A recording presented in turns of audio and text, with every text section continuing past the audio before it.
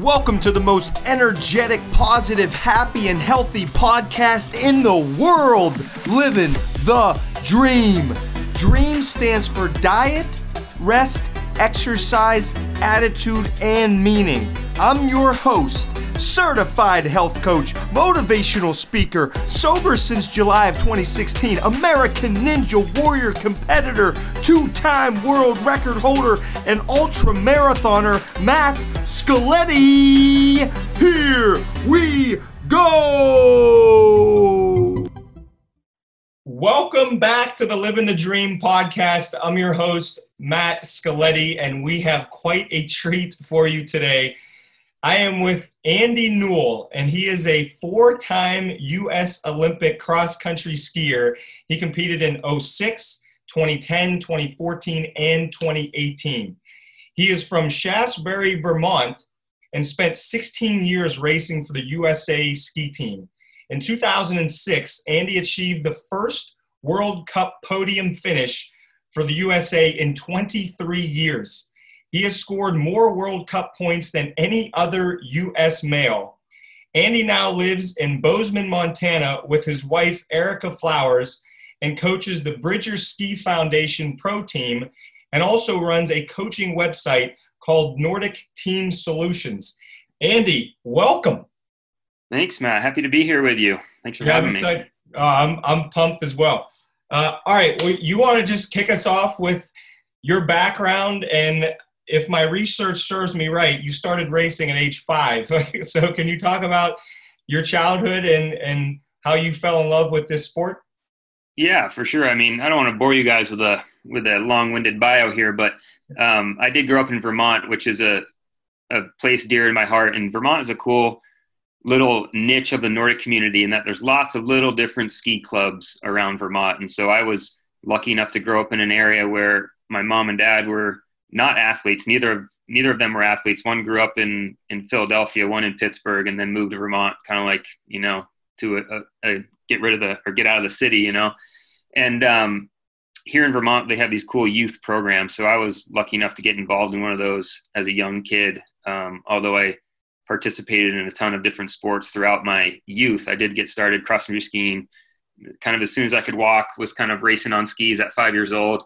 And it's one of those things where just kind of a fun after school kind of program where you went and skied with your friends. And it was kind of what occupied your winter for athletics. And so you might play sports like soccer, basketball, swimming, all these other ones. But when it came to wintertime, it was like cross-country ski time in Vermont. And so that meant going out skiing with your friends and family on the weekdays and hopping in races and stuff on the weekends. And so, yeah, that's how I got started doing those races at a very young age. And then was recruited and lucky enough to go to the Stratton Mountain School, which is a really cool high school in Vermont that is for alpine skiers, snowboarders, and cross-country skiers.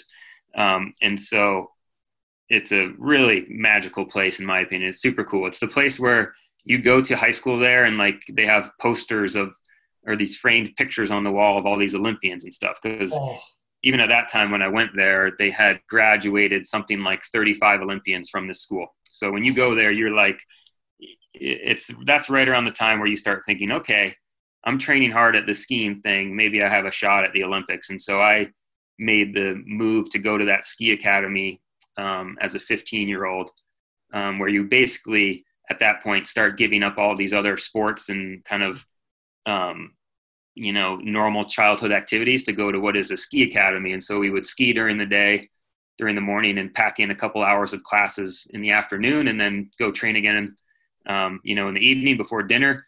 And before long, you're kind of training full time for skiing, even at that young kind of teenage age, and kind of dreaming of the Olympics from there. And so I was kind of lucky enough to fall into that development pipeline. That is awesome. I didn't know any of that. So there's a whole school tailored toward these different types of skiing.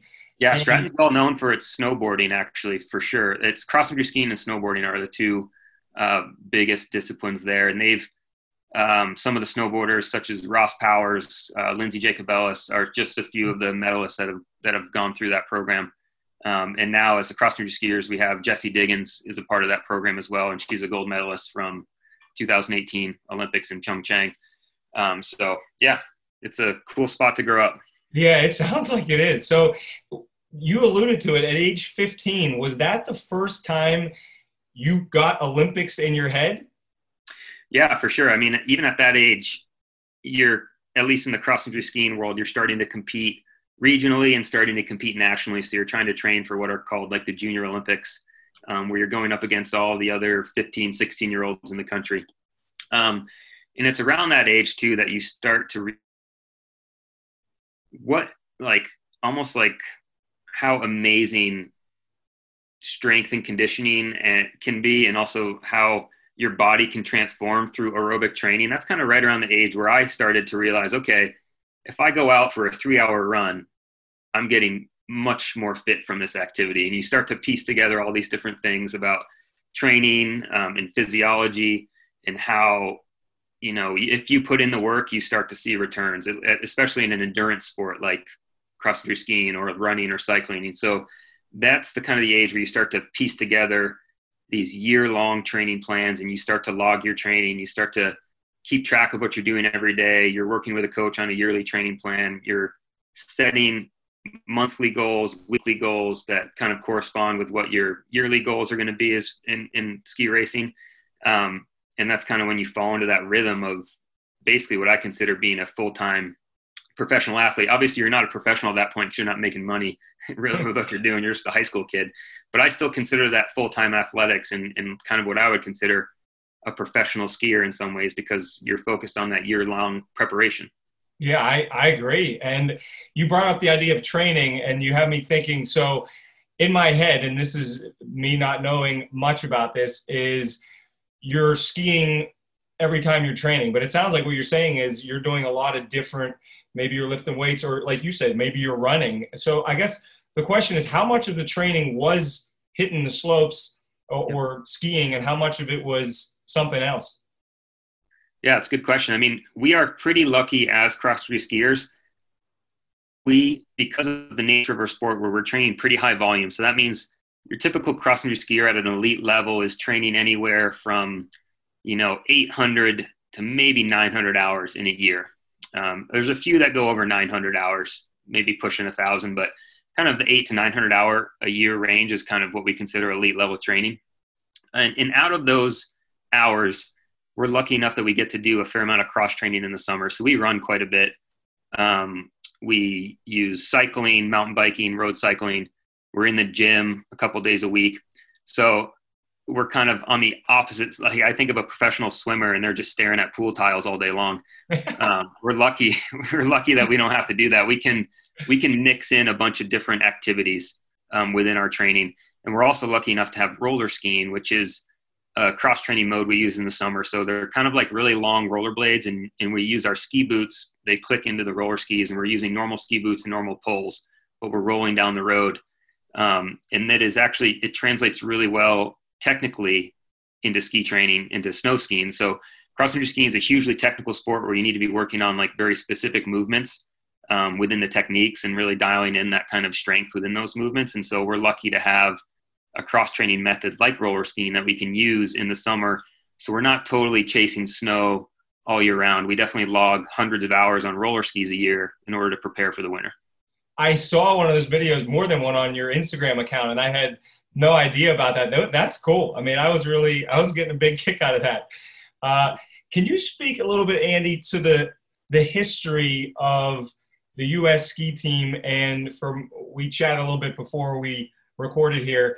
It seems like Europe is the power in cross-country skiing. Can you speak to where the USA was when you started and how it's come along now? Yeah, for sure. I mean, like you mentioned, Europe is a powerhouse when it comes to cross-country skiing. You can compare it kind of like to road cycling in a way, in that like the US historically has not been a powerhouse in cross-country skiing. So it was kind of funny as a teenager to be training for this sport. Here you are training to become a professional skier, and you have this idea of being an Olympic skier in your mind, but there's no cross-country skiing on TV. You're not like checking it out on the weekends.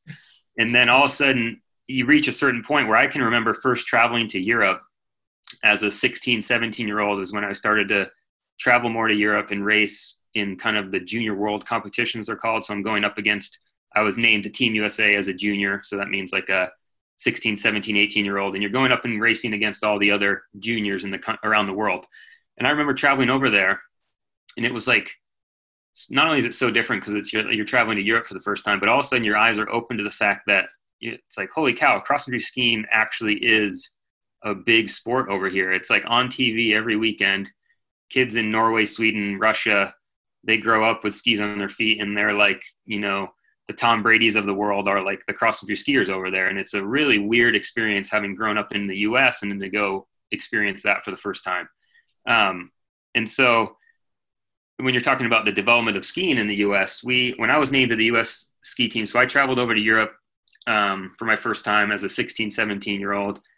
And I finished 6th place in the World Junior competition. So at the time, that was the best finish the U.S. had ever had. So out of all the under 20-year-olds in the world, I finished 6th place in a race. And then so all of a sudden, we kind of got the attention, obviously, of the U.S. ski team here in the U.S. And some folks were like, oh, wow, this is like, we kind of have some young skiers here that are doing pretty well.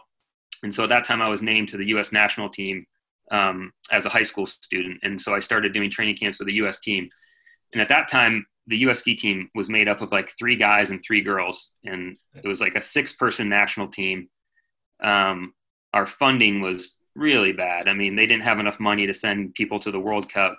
We were definitely under the shadow. If you look at U.S. ski and snowboard, which encompasses alpine racing, freestyle, aerials, snowboarding, all these different sports, we were definitely at the bottom of that heap because, we historically had not won any medals in the Olympics. We've actually only ever won 1 medal, which came in 1976 to a guy named Bill Koch, who won a cross-country skiing medal back in those Olympics. And so we just kind of had to start picking away. So there I was named to the national team, basically a team of 6 people without enough money really to travel to Europe and race. And so we basically just had to focus on development here in the U.S. and we would pick and choose a few World Cups to travel to and head over to Norway or Sweden or wherever and try to race these, European nations that have these national teams that are hugely funded, where cross-country skiing is their national pastime and they're kind of all the funding and all the attention are going to these athletes.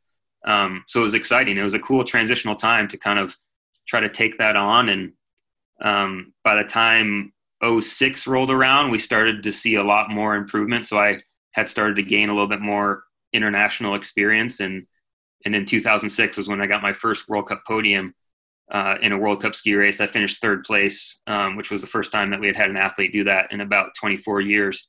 And kind of, I was not the only one who was seeing success either. We had a young gal named Keegan Randall, who's my age as well. And she, the next year, got one of her first World Cup podiums. And it's just like, goes to show you that all sports are really momentum based. And when you surround yourself with like a powerful team, especially a sport like skiing, where you're racing as an individual, but there's such a huge team aspect. Like once you get that momentum going, you can kind of like the old saying where like you're only as strong as the people around you. It's like, you see that so much in a sport like skiing. And so it's like once one person on the team starts showing success, everyone else starts to get a little more confidence. You're bringing in more sponsorship money.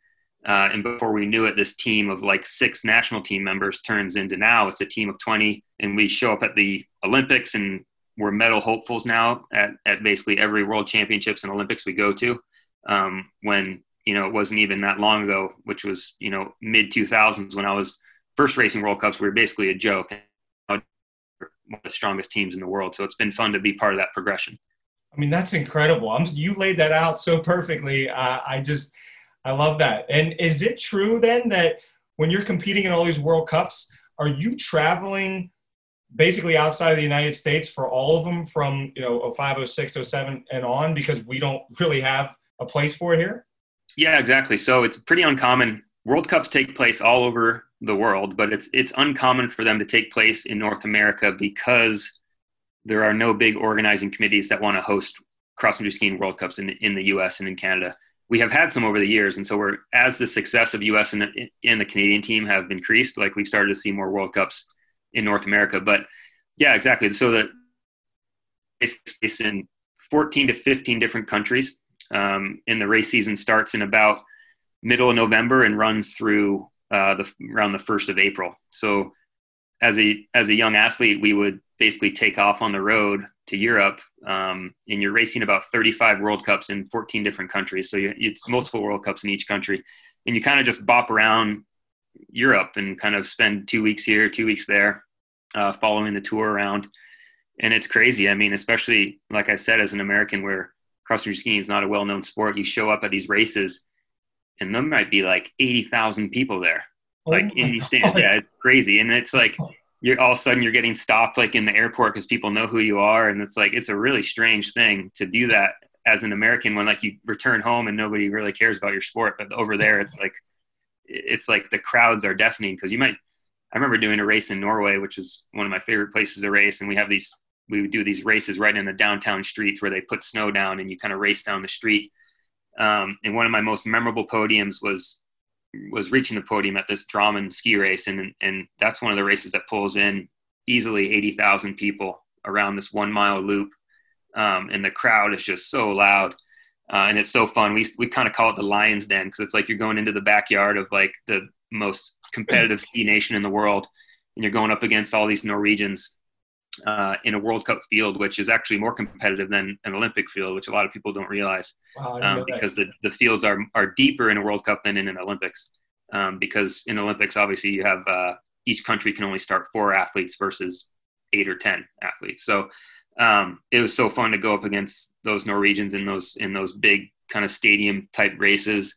And it's even more fun to beat them. It's kind of like like an American winning a World Cup over there. It's kind of like a guy from Switzerland, like winning the Super Bowl, like as a quarterback for the Patriots or something. It's like, it's just so like out of the normal for them. It's like, it's what made it pretty fun. Oh, I think that is awesome. So I have to ask about this 80,000 people in this 1 mile loop. I think my question is about mindset, and can you calm yourself down to the point of playing your game, so to speak? Or maybe the first time, was it tough to not look around and go, oh my God, I can't believe how many people are here? Yeah, I'm sure the first time when you're not used to racing in front of that many people, it's a little unnerving, but I mean, it's part of the sport. And I'm sure that's something that I don't know how, for example, like collegiate football players or baseball players and NFL players, basketball players, how they prepare for their sport. But I'm sure they do a lot of mental training and the same kind of stuff we do to kind of get ready for that type of, I guess you could call it playing field, or that type of stage that you're going to compete on. A lot of that's like so much of athletics comes down to being able to make it happen when it counts, and we spend years and years and years, months and months preparing mentally to go to one race, whether it's the Olympics or a World Cup or whatever, and make sure we can compete our best on that day. And it comes down to, doing quite a bit of mental training, making sure you're mentally resilient. We do a ton of, relaxation. Some people call it meditation, that kind of stuff, leading up to championships or World Cups like that. We do a ton of visualization, a ton of positive self-talk, which is huge for athletes. And I'm sure football players and basketball players all use these same types of strategies. It's nothing new in athletics. And just because you're doing an endurance sport, so to speak, like cross-country skiing doesn't, we're doing the same types of mental training exercises that all professional athletes are doing. Yeah, that's great. I mean, that's great insight. How long are the races, like time-wise, and what's the distance? Are they all the same, or do they differ based on the event? Yeah, it's a good question. So you could compare cross-country ski racing to track and field in that we have a various length races that compete, in the same venue, so to speak. And so for us, the shortest race we have is about a mile long. That's what we call a sprint in ski racing, is about 1 mile long. And from there, we range up into 10 kilometer, 15 kilometer, 30 kilometer, and 50 kilometer. But the unique thing about skiing is, and it's similar to road cycling, is that all athletes kind of compete in all these disciplines. So it'd be like a track and field runner having to compete in a 10K, a mile, and a marathon, but like kind of do it all within a course of a season, which is fun. I mean, that's like, we touched a little bit earlier about, we were talking about how training for skiing is somewhat elusive, and it is because there's so much training theory and just kind of mysterious funny things that cross country skiers do to prepare for races, because we don't really have a set distance. So you're racing so many different distances throughout a year, and you're also competing on rolling terrain. So it's not like a swimming pool is more or less the same every swimming pool you go to. A track, more or less the same every track you go to. But in ski racing, you have different courses, different speed snow. There's just so many of these weird variables that make it a very strange sport to wrap your head around, and a very unique sport to train for, because you're racing everything from a mile to a 50K, and you're doing it in all these different conditions. So we're traveling with 30 plus pairs of skis to these races to try to test the skis, make sure we have the right skis running on course. And then trying to train our bodies and prepare our bodies for these different ranges of races is something that's pretty unique to the sport. Oh, I'm so glad you just went into all that, because you taught me a heck of a lot. I mean, that's, I can't even imagine doing all those different ones. I mean, so along those lines, how much do you think is mindset and how much is the physical body when it comes to any event, I guess? That's a good question. I mean, we always talk about those percentages, like what separates the good from the great. Yeah.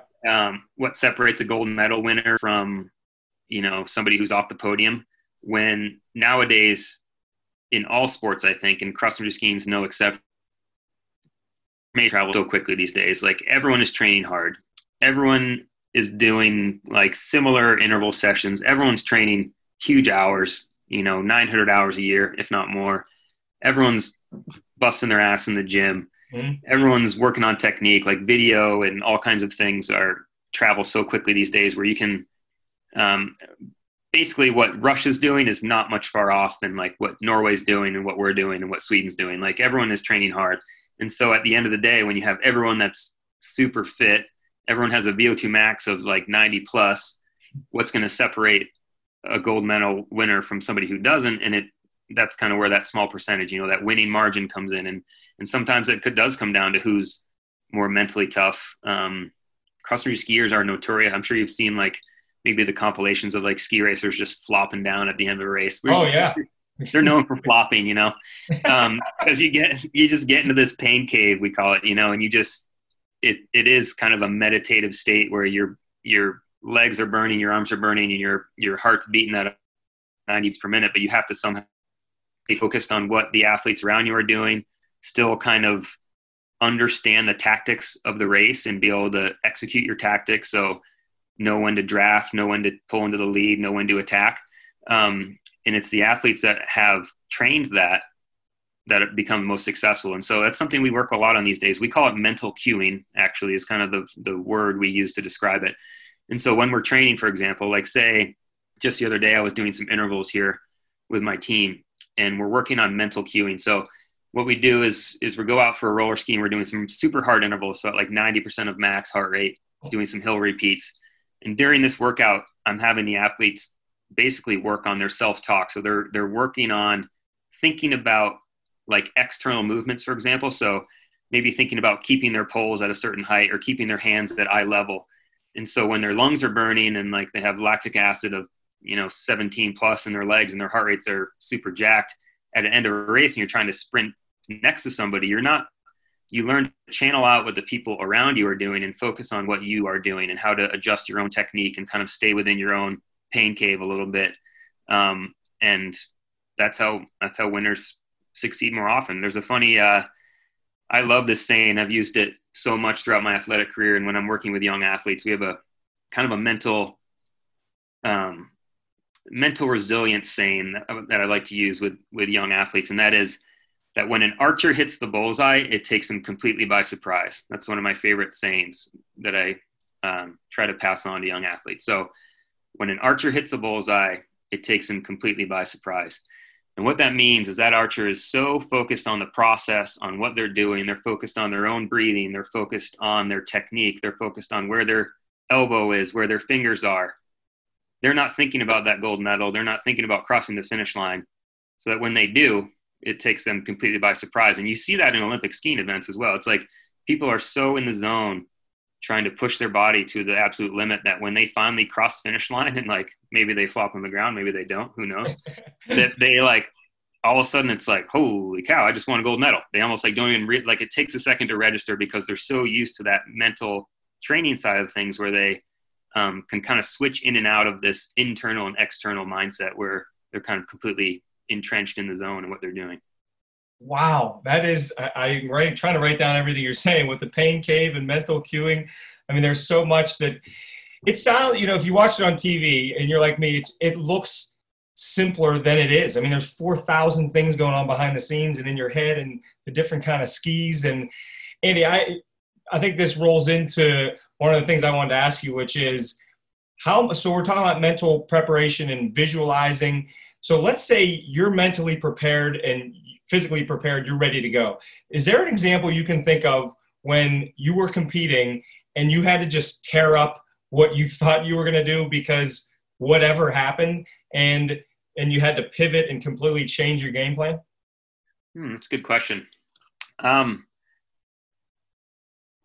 We kind of have to do that on a fairly regular basis in ski racing because, we don't need to dive into the equipment side of it too much, but there are, like we mentioned, when we travel to races, we have a huge arsenal of skis. And we also, when we're traveling into these World Cup events, we have, we travel with about 6 wax technicians, they're called. And so for the US team, we employ about 6 ski technicians who travel with us to all these World Cups. And we have this bus now. I mean, go back to talking about where we came from and where we are now. When I first started racing World Cups, it was like me and 2 coaches on the World Cup, and we would kind of rent out this old Connex trailer to rent to like wax skis. We were like super scrappy operation. Nowadays we have this like transformer truck that the US ski team owns. And it's the waxing truck, and all these countries have these waxing trucks, and it looks like a transformer. It's like a semi truck that looks like a transformer. So the walls pump out and the ceiling bumps out, and it turns into this massive, basically, several rooms on wheels. And so our tech team on the US squad is run by an Estonian guy named Oleg. He's awesome. And we have a couple, one French guy and 2 Swedish guys that used to work with the team. And these guys are like scientists of skis, basically. All they do is wax skis. They study wax. They study the wax that goes on the skis. They test the skis as far as the glide and the structure that's on the base of the ski, which is why. So each athlete has about 30 or 40 pairs that we might travel to a given race. And they help narrow down that fleet into like 3 or 4 race skis for race day, with the correct wax and the right grind and structure on the bottom. And then on race day, you test those few pairs, and kind of narrow it down to 1 pair. And that's the pair you race on. So obviously conditions can change. You have to be mentally resilient as a cross-country skier to be able to, you could be on the start line, it might start snowing, you know what I mean? Yeah. And it's like, what are you going to do now? Like all of a sudden the snow conditions have changed. And so because of that, you have to be, we use the term mentally resilient. So you have to constantly change your game plan. And we've had races where the wax is totally botched. And so you go into this race, maybe 15, and it's a classic race. So that means we're using this little bit of grip wax on the bottom of our skis to stride up some of the hills, and that wax may not work, in which case you just have to use your upper body. So essentially you're like going to row. You're basically rowing like a 10 kilometer versus using your legs. And so every once in a while you find yourself in a instance like that where you have to instantly kind of change your game plan, execute as best you can. And sometimes it works out. Sometimes you can scrape away with a win, and sometimes you can't. But, since we're on the topic of funny sayings, and I like to use little sayings, we use a saying on our team, which is have your best worst day. And sometimes you need to do that on the ski track, is have your best worst day. So that means if you feel like crap, you didn't sleep well overnight, doesn't matter. You can still win a World Cup. If your skis aren't the best in the field, it doesn't matter. You can still squeak out a win if you have to. And so that's what having your best worst day means. I love that. That's and that's got to be such an uplifting quote if you do feel like crap, because now you could still win. There's no excuses, right? Mm-hmm. Okay, so we got to get into the Olympics because I can't wait to hear about your experience. But I guess before that, can you tell us, you're a 4-time Olympian. Clearly, you're loving what you're doing. You're extremely disciplined. What the heck drives you or did drive you on a daily basis. And did you have days where you did have a horrible day, but you had to push through anyways? And how'd you do that? What was the driver? That's a good question. I think most professional athletes have more than one driver behind what motivates them on a daily basis. And it can change on the daily basis. It can change on a weekly basis and yearly basis. And so it's funny. I think a lot of what motivated me early on was like, I wanted to prove myself to the rest of the world. Kind of like what we're talking about, how Americans were not taken seriously on the World Cup. I wanted to prove to myself, I wanted to prove it to the rest of the US, and I wanted to, more importantly, prove it to the competition and all the European countries that we could do this as good, if not better than anyone else. And so at first, that's kind of like what gets you out of bed in the morning, is like that idea of, one day being on an Olympic start line, actually going to the Olympics and being a medal contender, not just a participant in the Olympics, but actually a contender, is what drives you to get out of bed every day. And like, you kind of set big goals and you work your way backwards. So usually at the beginning of a season, we'll set some big goals for the year, whether it's winning a certain World Cup or maybe it's, winning an Olympic medal. And you work your way back. You're like, okay, if I'm going to win a medal on February 22nd of this year in Pyeongchang, I'm going to have to do this. And then if I'm going to have to do this, I'm going to have to do this. And kind of you work your way backwards a year or more in advance, and you kind of map out what you need to accomplish, both results wise, but also just physically wise, physical testing. We do a ton of testing on skis, VO2 max testing, strength testing, basically just fine tuning our bodies. We do recovery testing.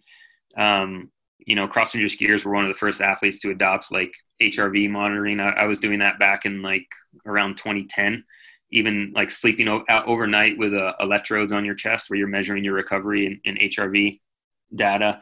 And so, you're just trying to fine tune that physical aspect and at the same time fine tune what you're doing mentally so that when you do get to the Olympics, you can make it happen. And then it's funny because I look back on my career and I feel like out of 4 Olympics, I'm yet to have my best Olympic race. And that's something that you just have to come to grips with at one point or another. I actually crashed out of one Olympic event, maybe in the event that I was most suited and prepared for to win a medal. In 2010 Olympics in Vancouver, I crashed during qualification. And that was one of the hardest things I had to deal with as an athlete, was how you mentally rebound from that kind of, you want to call it devastation or whatever, but where you're training basically 4 years for this event and you crash out, how you bounce back from that. And it was tough. I was able to bounce back and get on the podium on a World Cup 2 weeks later, but it wasn't the Olympics. It wasn't like all my friends and family had flown out. They were all there at this Olympics. And here I am in qualification, just nuking this downhill, trying to, go as fast as I can, which is kind of what I was known for, as being slightly fast and out of control a little bit on the cross country skis. And I ended up crashing out on a corner. And unfortunately I was kind of the U.S. hope on that day to win a medal, and we didn't get it done. So it's funny. I look back at my Olympic career and it's like, I was never able to put it together on the day when it really counted. But I don't dwell on that. And I don't like think back and have any regrets really. And it's funny just how you evolve as an athlete, because, back then I was in like what you call, if you're familiar with the stages of life, which I bet a guy like you are, I bet you are, Matt, familiar with the, back then you're in your athletic warrior phase, we call it, where all you want to do is prove that you are the best in the world. And that, if we're talking about motivation, that's what motivates you. You want to go just smash people. That's what gets you out of bed every day, is to prove that you are the best in the world to yourself and to others. And any athlete who says they don't want to prove, they're doing all to prove to themselves, is basically full of shit, I think, because you always want to prove yourself to others as well. It may not be the driving factor of what gets you out of bed every day, but, proving yourself to others is important. I mean, we talk about that in a team setting where like you train side by side with your teammates. You want to prove it to your teammates and not let them down either.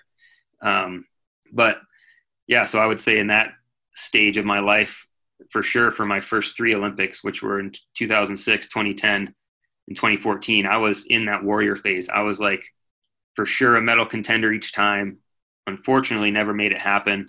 Got close, but never was able to win a medal on that day. But then if I look back on my 4th Olympics, that's when, in a lot of ways, I was we talk about improving, you're only as good as the people around you. And it took probably until my fourth Olympics that I was surrounded with a team of so many more competitive athletes, to the point where I was, past that warrior phase that we call that, like warrior phase, and more into a point in my life where I was, even if anyone on the team would win a medal, I would consider that a victory. And so it was a huge day for us as a team. I was there right on the sidelines when Jesse Diggins and Keegan Randall won their team sprint medal, and they won a gold medal. And it's fun. It sounds kind of cheesy and funny to be like, oh yeah, that was a medal that the whole team won. But having been on the team for 16 years up until that point, and having raced in 4 Olympics and not got it done myself, that was a huge day. And it did feel like a shared victory across the board, despite me kind of racing like a bag during the Pyeongchang Olympics. That was maybe my worst Olympics ever. I just didn't time my peak, didn't time my fitness right. But in a way, we kind of all walked away with a medal, which was incredible. I think, there's like 10 takeaways in there. I love that whole one team idea that you guys had in 2018, those Olympics. There's a video floating around on YouTube, I think, about that. Setting big goals and then working backwards. I think anybody listening or watching this, it doesn't matter if you want to be an Olympian or run a 5K. You can just think, hey, I got to run a 5K, work backwards. How much do I need to run today and in the next couple of days? So you have so many great takeaways in there, including one of my favorite quotes, which is, you are the average of the 5 people you spend the most time with. So it seems like you're a huge believer of that. I got to ask you, Andy, what are you most proud of as far as your accomplishments? And I guess, I don't know if this is the same question, but to me, the person that's not involved, the Olympics is like, that's the Olympics. That's the biggest scale. But from what you're saying, you're changing my perception of that. It seems like the World Cup is a deeper field and tougher. So what's been your most proud accomplishment? And you don't have to be humble anyway. You can bring it. It's funny. I can't really pinpoint. Obviously, I have races that stand out in my mind as great achievements that I'm super proud of. And a lot of them are World Cup podiums. Because there are sports that very much revolve around Olympics. And it's funny because the U.S. really puts a huge emphasis on Olympics. The U.S. loves Olympic medalists. It's like the one time a year that skiing is on TV. So it's easy for people to rally around that. But in reality, we're racing 34 World Cups a year. And if the driving factor for me, having been a professional skier for so long, if the driving factor is winning gold medals, if I were to put so much emphasis on winning gold medals, and even if I did win a gold medal, that's one fun day, amazing day for every 4 years. That's not enough to sustain you, really, as any human, And so that kind of falls back on the importance of surrounding yourself with positive people that have like-minded goals, because you can't train, that many hours a year with the sole purpose of your goal being win an Olympic medal. It's not a sustainable way of life. It wouldn't be a happy existence for most athletes if all you wanted to do was win Olympic medals. So, back to your question, some of the things that make me look back on my career and be most proud or most happy are some of those breakthrough results. Maybe it's, scoring my first World Cup point, that means being top 30 on the World Cup. For sure being on the podium in Norway in some of those races is huge for me. Just to go and kind of into the lion's den and prove to everyone what we can do. And I think just seeing the level of progression happen here in the U.S. We this past season had the U.S. men at the World Junior Championships won the relay for cross-country skiing. So that's the 4-person relay. And we had one guy win a gold medal in the 10K. And it's when I look back on my career, I wasn't even at that race. I was watching it on TV. But I was so proud of those guys because we've come so far as a country to the point where my 6th place at World Juniors was an unheard of thing. And now we're winning the relay and winning gold medals basically on a yearly basis at the junior level. And so I'm just so proud to have been a part of that progression. When I went to my first Olympics, I say young, but I was 21 years old, which isn't particularly young, but for a cross-country skier, it's quite young for your first Olympics. And I went to my first games in all reality, having a huge chance at winning an Olympic medal. And I never did, because I think I didn't have the mindset of like, you can do this, you can win. And my coaches didn't have that mindset either. So this was back in 2006. Even after having a little bit of World Cup success, it was one of those things where like, you go to your first Olympics as a chance to gain experience, and kind of, especially at that age, early 20s, to kind of gain experience. You come back 4 years later and maybe win a medal. And in looking back in hindsight, that was the completely wrong approach. And I wish I would have been more mentally strong at that time to be like, and more confident to just be like, I could win a medal here. This is my first Olympics. I've only raced a handful of World Cups. I'm the youngest guy in this field, but I could win this race. Because looking back, I was totally physically capable of winning that race that day, but I wasn't prepared, I don't think, mentally to make it happen. And so now when I see that, I love the fact that I'm so proud of the fact that the U.S. has come so far, that now these younger guys and girls are showing up to their first Olympics knowing that they can be medal contenders without having to like gain experience or kind of, mature into the role of being an Olympic skier, because our country's come so far. So that's probably what I'm most proud of, is that some of these young athletes coming up are gonna, they're gonna win medals. There's absolutely no doubt in my mind that in the next Olympic cycles, we'll be winning at least one Olympic medal per Olympics. And you can quote me on that. We'll win at least one medal every Olympic cycle for the next decade or more. And that's because, that's because we've gotten better as a country and we've worked together. And it's like, it does sound weird, but eventually at some point, having focused so much on your own results as an athlete, it's a refreshing perspective as you get older. Having raced World Cups from the point where I was 18 until I was 36 years old, it's cool to be able to really share in that success and get stoked on some of these younger kids that are coming up, because they're going to be better than I ever was. And that's, at the end of the day, that's the name of the game. You're right. And I'm going to send you this clip every time we win a medal, so you can just be right every 4 years. I'm definitely in. Well, and you mentioned momentum. I can't help but think the momentum that you and 3 to 5 others started in 2006, it seems like that ball is getting bigger and bigger as it's rolling down the hill, that's just exciting. I love that. Okay, so I'm looking at your shirt. I know a little bit about the Nordic Team Solutions. Do you want to talk a little bit about, I think you made a great point, Andy, and I wouldn't know. I've never been an Olympic athlete, but you seem to me like you've done a great job of transitioning from, intense, hardcore athlete to now figuring out what the next step is going to be with Nordic Team Solutions and your coaching. Can you speak to the transition and what you're up to now?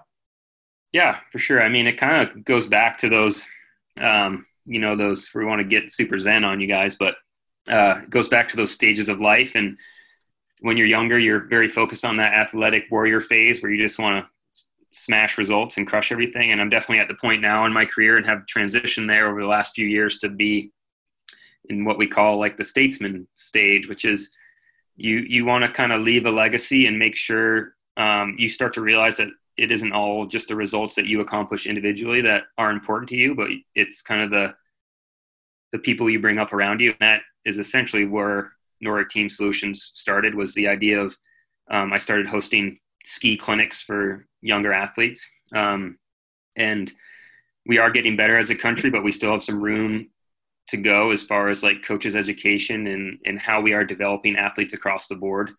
And so that's kind of where Nordic Team Solutions started. So now I run a training website where I communicate with coaches and athletes, and I, post content on a regular basis, working on technique and, training theory, finding ways to become more fit, strength and conditioning, exercises, all that kind of stuff. And my motto here is always be a student of the sport, is what I've learned. It's kind of a motto I've taken with me as I've gotten older as an athlete. And the concept of being a student of the sport means like never having the ego that you feel like you know it all and you do it right. Even the best coaches of the world, you may have produced, 10 Olympians out of your program.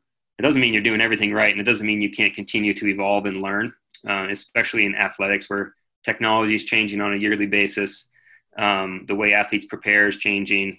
Everyone's, hopefully becoming more advanced on a yearly basis and fitter and stronger.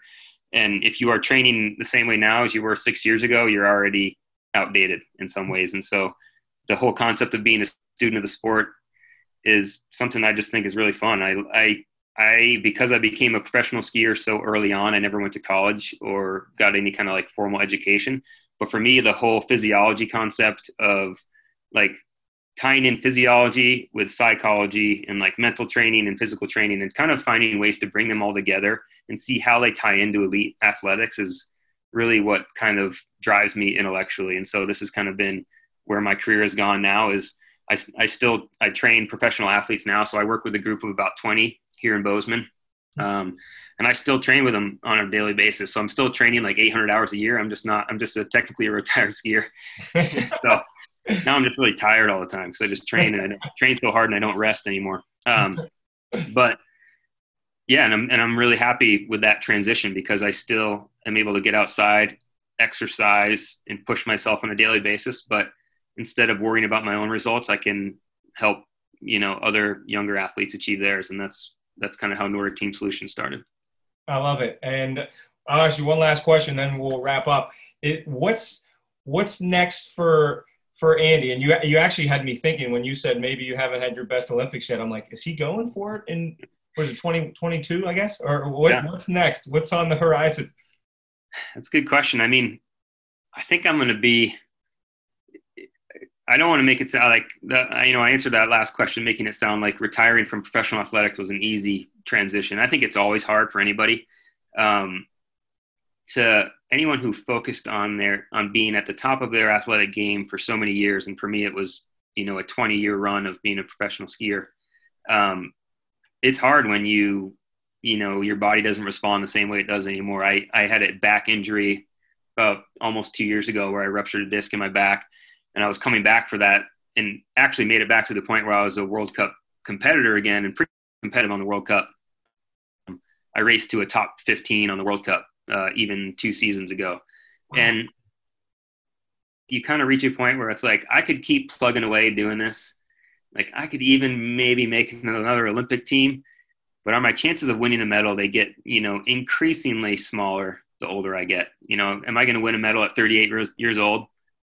It's a very small chance. And for me, I'd rather put my day-to-day effort in to help other folks achieve that goal than myself. And so that's kind of where I'm at now. And that's kind of what motivates me on a daily basis. But I'm always going to train hard. I'm always going to be that guy that's doing intervals.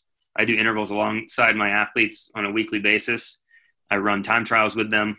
And it's fun because I'm kind of experimenting with this new form of coaching where you're actually in the field with them all the time. And pushing them. You're just not directly competitive.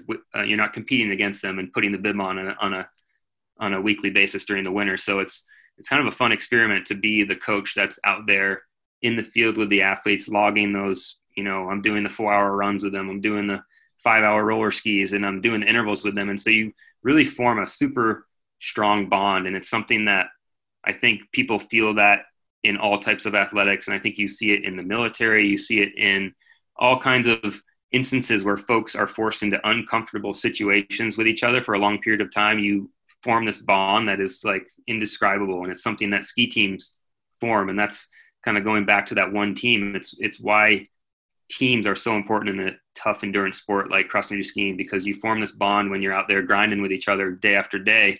It's a really magical relationship. And it's one that allows us to push each other to new heights. And yeah, I wouldn't trade that for the world. And so now I'm able to do that on the coaching side. And I'm not, I don't have the athletic goals personally, but I have goals for the athletes that I coach, and I can still work out with them on a daily basis. Oh, that's so – the way you word all these – I mean, it's almost like you know what I'm going to ask you. And he knows nothing, by the way, just so everybody knows. I mean, you're so well-spoken and thought out with these answers. It's I can't wait to watch this one again because I'll be able to finish writing all my notes.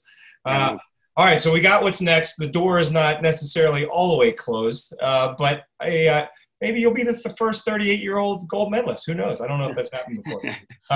All right, so I got to respect your time. And what we're going to do now, if you're up for it, Andy, is the final five. So it's a little quick, rapid fire, 5 questions I ask everybody at the end.